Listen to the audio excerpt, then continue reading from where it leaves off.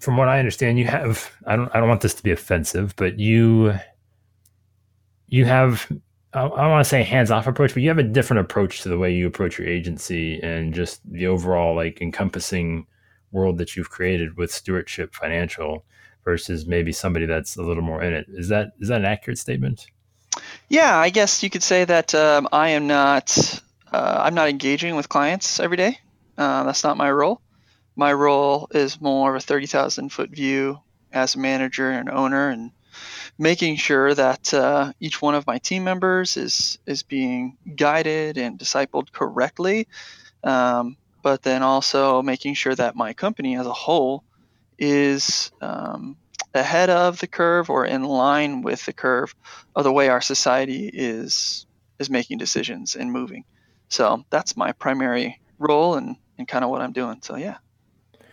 And I mean, do you look at has it obviously I think it's worked out for you because you keep doing it, but how important is that shift like when it happened, like what did that allow the company to do and become ultimately? Man, it was there's probably three major turning points that I can look back on in my business and say, wow, when that one thing happened, it changed everything. And as I look back on my business, that phase when I decided to step out of being a customer facing person and trust other people and put other people to do that uh, instead of me doing it, it was one of the best and most amazing changes, one of the best turning points for my company for sure. I'll be honest, it was extremely hard. It was extremely hard for me personally, but also extremely hard for me as a business owner as well. I mean, you What was hard start, about it? oh, man, well, I, this sounds arrogant, but I was good at it. I really enjoyed it, man. I mean, I enjoyed being around town and running into clients at restaurants or whatever and giving them a hug and being introduced to their kids and me introducing them to my family. And I loved that. I really, really enjoyed talking with somebody and listening to their problem, understanding kind of what their needs were, and working to solve that with them and meet their problems on a personal level. I enjoyed that so much. But at some point, you create a good enough experience for customers and you train your customers to tell others about you. Business grows to a point where there's more people in your community that are reaching out to you than you can help. And was faced with this question. Okay, Grant, what are you going to do? You going to tell people no? You going to keep trying to do this on your own and making the experience worse, right? Because there's too much business going around that you can handle. Or are you going to train others to be like you and make an even bigger impact on your community? And the answer is obvious, right? It's the last one. And it was extremely hard to stop doing something that I was really, really good at. And it was extremely hard to jump into something that I had never really done before. And that was training and discipling a team of people to be extensions of me and to come alongside me and make this impact on the community I was trying to make. How long did it take for you to kind of get through that process to when it felt like you made the right decision or find enjoyment in the new thing? How long of a time period? I think with business, like the time frame for almost anything, I'd say is like a 3-year period. After a 3-year period, if you're doing it right and you've made many adjustments, you can look back and say like, all right, now we're humming along, we're doing okay. But as a whole, the moment that I said, hey man, this was the right thing to do, it was easily within the first couple of months. I knew that we were going to have growing pains. I knew that the people that I hired, they weren't going to be exact replicas of me, right? They were going to make mistakes, but I had to trust them in that. But I knew it was the right thing to do when, one, I saw the fact that we were able to help more people in our communities, so that mission was being lived out. But then two, and this is something I didn't anticipate, I really enjoyed uh, teaching and training and creating this culture of people to come alongside me in this mission. I loved it. I didn't know that I was going to like that, but that enjoyment helped me deal with kind of the sadness of stepping out of the role of being customer facing. Like, oh, I really like this new thing, which is being employee facing and training them in that way. You said there were three things. What are the other two? I'd say the first one was when I went through a rebranding of my company. This was done a long time ago, but like the first logo and thing that I created, I did it because I started my mortgage company and my insurance agency and financial planning, and I wanted to be like everybody else, right? So I had like a typeface and a logo that was similar to like all the big dogs, Merrill Lynch and Bank of America and State Farm. You look at these companies, and I'm just trying to mimic them with my branding. And the number one turning point, the first turning point, was when I had some friends of mine say, "Hey, dude, that's not you at all. What it feels like when I do business with you is not what your branding looks and feels like." And I went on this kind of journey of understanding really what branding is. What are people experiencing, not just with their eyes, but with their ears, with what they read, even with what they hear from other people, but when they come into my office, like what parts of the experience are genuinely matching what I want them to experience. And going through that rebranding was amazing for me, and was amazing to get my head wrapped around kind of pushing my business in the direction that it should be, becoming that manager of something from a 30,000 foot view. It was a great turning point. The second turning point would have been when I understood that I needed to map out ahead of time and engineer the entire customer journey. So what do customers go through? What are they hearing? What do they see prior to knowing us? Then when they come into and they're kind of deciding if they want to work with us, engineering that. And then after they're a customer of ours, what does it look like? So really taking a lot of time to look from a macro and a micro view of each touch point that the customer experiences whenever they're coming to work with us. So engineering that customer journey was another huge turning point in my business. If you got somebody that's saying, "Man, that sounds like a fairy tale land," Grant, how do I live there? Like, what's one of the best things that you would say to somebody that's currently in the process of trying to remove themselves from that customer facing experience? Yeah, so I'd say before you can really scale your business and bring people on and hire them to be extensions of you, you have to first engineer that customer journey. Like what do you want your customers to experience as they're discovering you, as they're deciding if they want to work with you, and as they're delighting in working with you. You have to do that first, because if you don't and you hire people on, you don't know exactly where you want them to fit in the customer experience. You don't know exactly how you want to train them. Is this person going to be, really working with them even after renewal, or just during the first sales process, or are they just going to be a service person and that's how they're going to be engaging with customers? And if they are, say, a salesperson and engaging in selling the policies, what do you want that to look like? What do you want them to say? What words do you want them to use? What copy do you want them to have? What dispositions do you want them to have? And how often do you want them to reach out to them, right? You can't genuinely teach people how to be extensions of you unless you've first written down what it looks like to be you.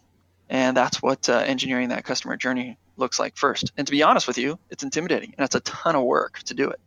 But it doesn't matter if you do it using graphs and charts and amazing technology, or if you just do it using a pen and a bar napkin. Like, writing it out and writing it down sometimes somewhere needs to be done for every single business owner, in my opinion. And sometimes it just means, look, I got to take a week off and go up to a cabin somewhere and start writing this stuff out. And there can't be, let me ask this, do you think there can be multiple customer journeys within the agency, or does it have to be a unique consistent single track experience? Yeah, I think every customer experience is unique because every customer is unique, right? And every employee is unique. So you have to allow for freedoms and allow for some uniqueness for sure. And the customer journey that you map out or you engineer, it's not like a train that there's tracks and they have to stay on those tracks, right? It's more like a road in a car, and sometimes you hit the gas and you pass up the person in front of you, or sometimes you slow down and you pull over to the right. That's totally fine to do, but you have to at least design what the car looks like when you're sitting in it. Does that make sense? There are some big things that everybody on my team must do. There are some major pieces of training that they must go through to understand how we communicate. And there are some natural dispositions that I need to see in them prior to hiring them to make sure that they're going to meet the overall experience that I'm wanting to give. What are like 4 or 5 of your big things? Well, the big things that I have to have is my team needs to be able to naturally prove to me that they put other people's needs first before their own. So before I'm hiring anybody, I'm like, I don't even look at the resume, to be honest with you. They send me the resume, I look at their email address and their name, and the first thing I do is I stalk them on social media. And when I do that, I'm trying to determine what are they involved in their life. Is there a whole bunch of selfies and that's all I see? Well, not that that's necessarily bad, but typically somebody who's doing that and posting only that is going to be a little bit more myopic. And they may not be. You look good, Grant. Come on. Yeah, I mean, it's just a different type of person who does that, and maybe not the person I want on my team. But as an example, I just recently hired someone, and their first day was yesterday. And when I looked at this person's Facebook, I saw a whole bunch of other people tagging her saying thanks at random times of the last 3 to 6 months. Like, oh, I had such a great lunch with, her, and it was awesome, or taking pictures with her, and they were tagging her, and it was other people talking about her, which means, man, this person knows how to put others first, right? And I also saw that this person volunteered a lot at local charities, organizations, churches, things like that. And I'm like, okay, that's the type of person that I want on my team.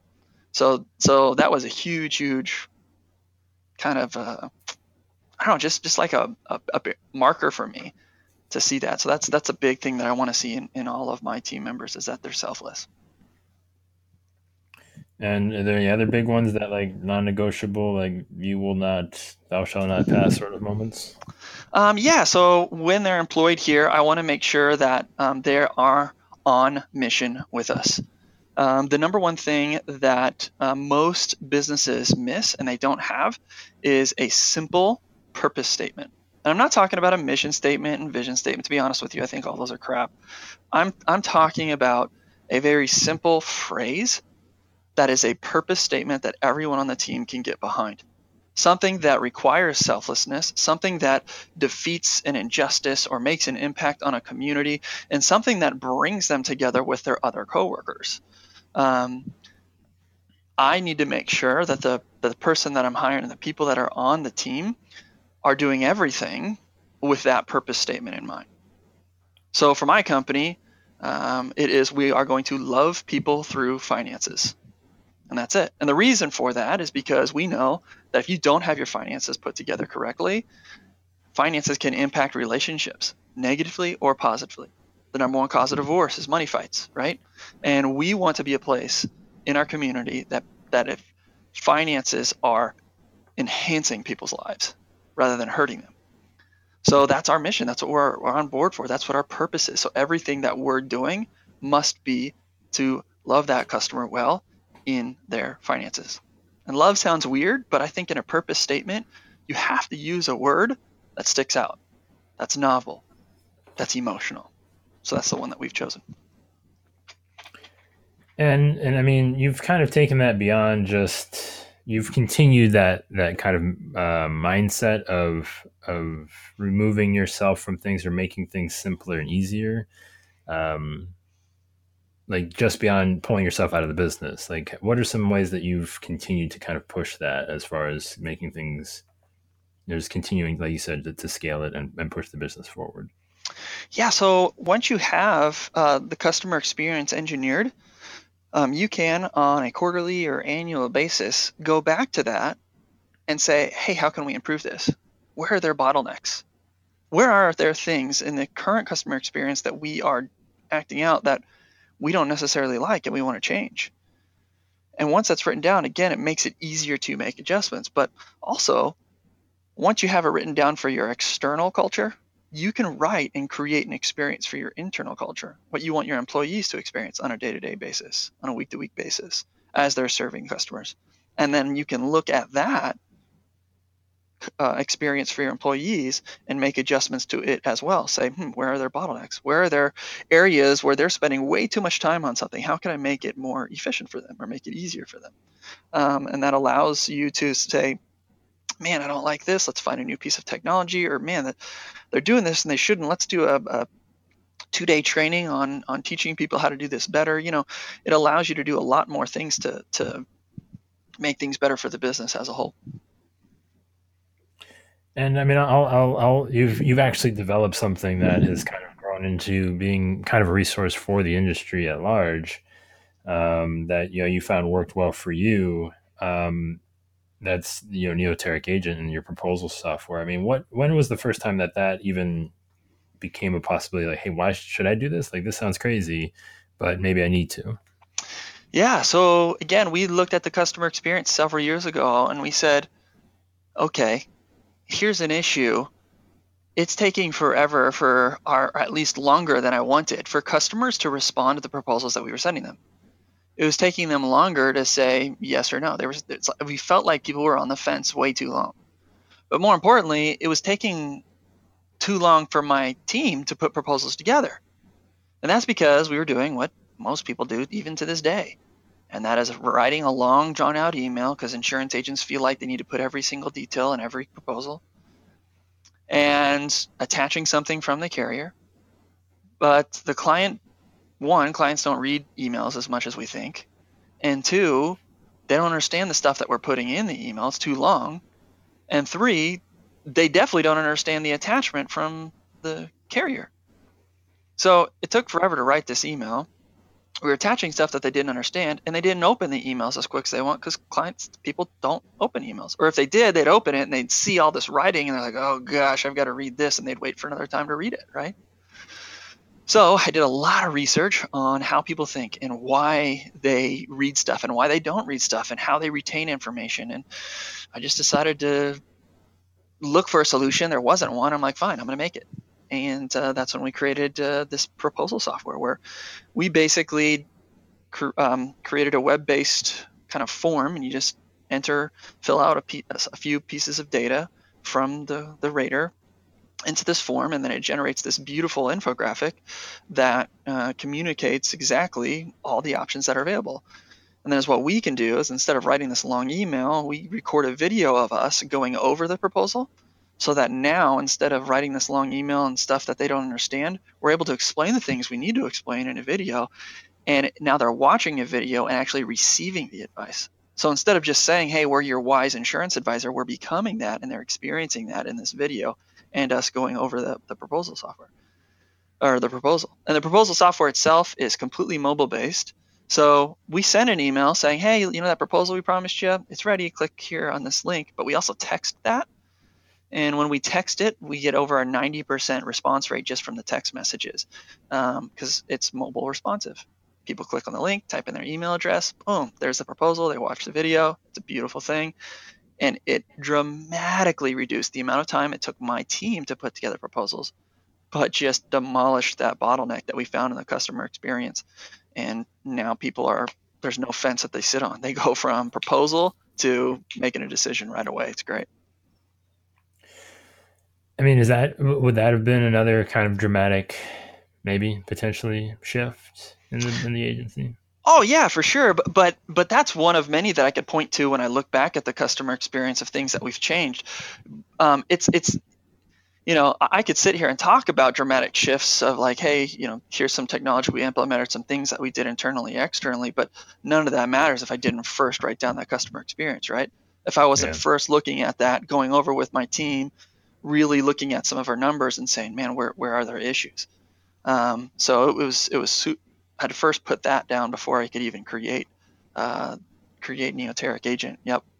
And, I mean, we had been using that for years on our own, and all of a sudden, we started getting some attention from carriers nationally, and literally having reps from all different areas of the country, vice presidents and presidents alike, flying in to visit our office. And they're saying, hey, what are you doing? How are you able to do this much business with this little staff? I'm like, oh, and I showed them some of the technology, and they just kept saying, hey, can you make that so that other agents can buy it, because we need other people to be doing this? And I'm like, sure. So at the beginning of this year, 2018, I made it available for others to buy. And one of the frustrating things that I had it still exists in the insurance world software is I feel like most software companies are not really listening to agents. They're not genuinely listening to the needs that are there and then making adjustments to the software to make it better. Grant, you stop that nonsense right now. I will have none of that.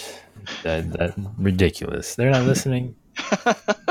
Yeah, and the crazy thing is, I created this again for me and my team, so it was specific to us. So just even within the first, we're 10 months in now to having this software, we've made countless changes and enhancements and add-ons to this to try to meet the needs for the independent agent as a whole. Because the big thing that we have an advantage of over our competition, which is the captive side, is we have options. And a proposal software like this highlights those options. And if I can continue to create an environment where I'm taking in information from the agents, making adjustments to the software on a daily, weekly, monthly, quarterly basis, we're going to continue to highlight that huge benefit we have over our competition. And my hope is this is the type of software that continues to rocket and propel the independent agency channel above and beyond the captive agencies. Yeah. I think listening is definitely a challenge that people face, even beyond software, but we'll pick on them for now. Why not? What I'm curious, I have no idea what the answer to this question is going to be, but what's one thing that people would be surprised to hear that you do within your agency or attribute to the success of the agency? Well, I'm 100% confident and know that the reason why my businesses are successful is because of the culture. The internal culture that we have here is extremely unique and very, very powerful. My team of employees, people might think I've found a way to hire the best salespeople in the world, or that's not true at all. I've hired former teachers and youth pastors and grocery store stocking clerks. Like, that's who I've hired. I've never hired anybody with any industry experience. All I've simply done is find people that know how to put other people's needs first and are willing to be on mission and loving people in our community through finances. So culture is like the biggest thing that I'm focusing on, and it's the biggest reason why I have some of the most productive employees in the industry. They are amazing, and they're amazing because they will run through a brick wall for me. They will stop at nothing to make sure that we are meeting this mission every day the best way that we possibly can. The best part about this, Grant, is that we haven't even talked about the fact that you're going to be speaking at Elevate and how exciting that's going to be. Exactly. I mean, we've covered a lot. I'm assuming a lot of this will be covered, but what is your primary focus? What do you want people to get when they leave that room at Elevate? Yeah. So, my biggest thing that I want people to get when they leave that room at Elevate is to understand how important culture is to their business. But not only understand how important culture is to their business, understand tangibly how it will affect it. Harvard did a deep dive study on the most profitable companies in the world, and they found that companies that have a healthy internal culture have 700% more revenue than average companies. 700% more revenue. And if we look at that as business owners, we know that's true. We know that our biggest pain points are oftentimes with our employees, and our biggest expenses are always our employees. So if you have a healthy internal culture, you can manage those expenses the best, and you can manage those pain points and those emotions and the frustrations that you have as a business owner better. So not only understanding that, but feeling how and where it can impact their business. But lastly, when people leave my presentation, I want them to be able to walk out of the presentation with this thing. We're going to walk through creating a purpose statement with a purpose statement for their business that is impactful for them, and steps on how they can apply that purpose statement to their culture, to their other employees, so that they can get their employees on mission to work together towards something selflessly, to genuinely create a goal for a team to work together towards every day to make an impact in their community. Yeah, that sounds awesome. I think certainly it is something that we feel is just going to happen by accident if we just show up and do stuff, and definitely not enough people set aside the time, the dedication like you have, obviously. And so I'm really excited that people will get a chance to kind of map that out. Well, Joey, it's here's the thing about that. Like, it's not that people don't put time towards it just because they don't have the time. They don't put time towards it because they don't know. I mean, most people genuinely think that humans are motivated, especially in our society, motivated most by money. So they think if they want really good people, they've got to pay a lot. Another surprising thing that people would really be extremely surprised to know about my company is that every single one of my employees is underpaid, and they all know it. Every single one of my employees knows that if they did the exact same thing somewhere else, they would get paid more. They all know that, and they would. But the thing is, they'll never leave because money doesn't motivate people the most. And if you don't believe me, let's just take some really kind of emotional and scary ideas. The number one thing that motivates people is purpose. Look at the number one recruiter in the world. It's the Army. They are literally signing up kids to potentially get on the front lines and take a bullet in the face. But they'll do it because they're a part of a purpose. They're being a part of something greater than themselves, right? That Army tagline. Now, let's look even on the opposite side, the negative side. You look at 9/11, and you had these people getting into planes knowing that they're going to kill themselves. But ISIS genuinely believed in a purpose. That they were willing to kill themselves for a purpose. We as people are motivated by purpose. And most people don't understand that. So as a result, they don't take time to create amazing purpose statements for their business and point everything towards that purpose. So almost everybody thinks it's money, but really money is the fourth most motivating thing. And purpose is the number one most motivating thing.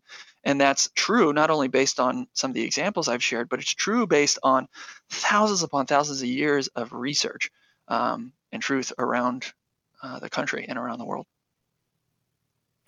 Well, purpose has probably been around longer than culture, would be my guess. Or not culture, money. Yeah, that's a good quote. Purpose has been around longer than money, would be my guess. But yeah, and on top of other than purpose, again, money is the number four most motivating thing. Purpose is number one. What's second is freedom. People want freedom. I mean, wars have been waged throughout the world for years and years and years to create freedom. So you, as a leader, have to at least create at least a perception of some kind of freedom, or give certain freedoms to your team.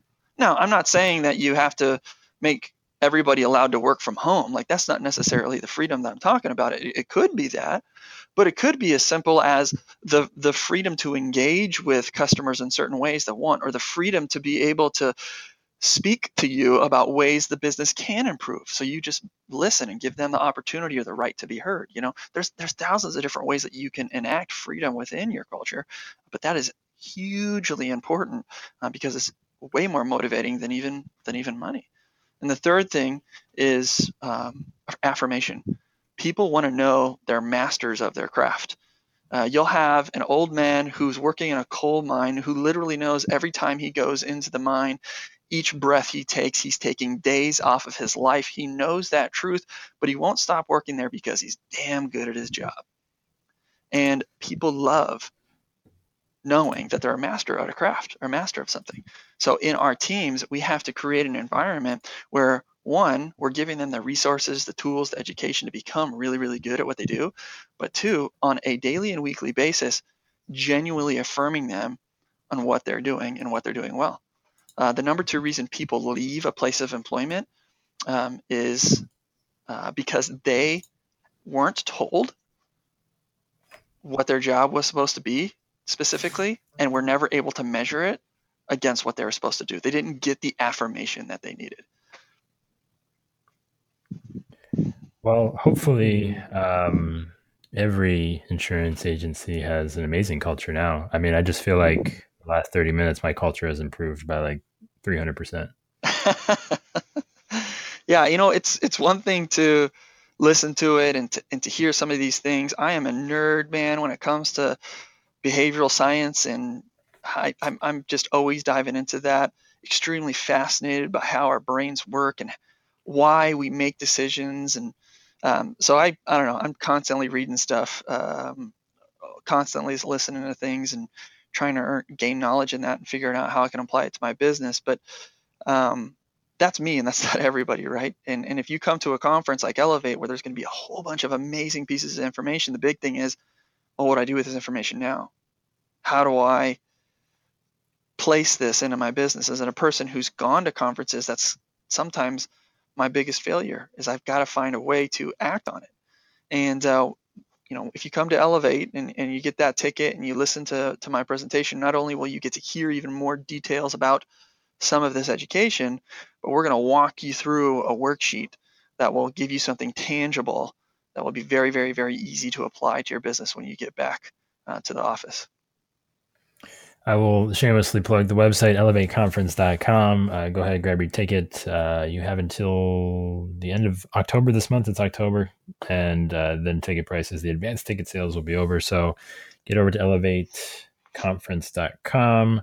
Grant's nice pictures there, so you can just wave at it and say hi, and I'll look forward to seeing him. New Orleans, man. I'm excited. I've never been to New Orleans. It's going to be fun. Just for that, I'm excited.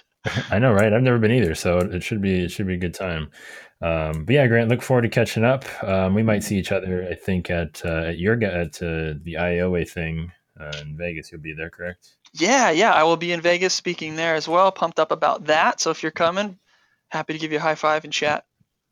Yeah, definite high fives. Maybe a hug, awkwardly hug. We could do that. But yes, for sure. I'm okay on that. I'm lukewarm at best. It's got to be the right length, but we'll talk about that later. We'll arrange that. Sounds great. All right, Grant. Well, I can't wait. I'm pretty excited. And if you had to leave one statement on culture, how to get started with it, or what people miss the most about it, what would that be? It's got to be the purpose statement. You have to have a purpose that requires selflessness, that solves a problem in your community, ideally an injustice, and requires and or creates community within your agency. If you don't have that and you say, well, we just do this for money, again, money is the fourth most motivating thing to humans, and it's not sustainable. People will come and go out of your agency. You will lose money.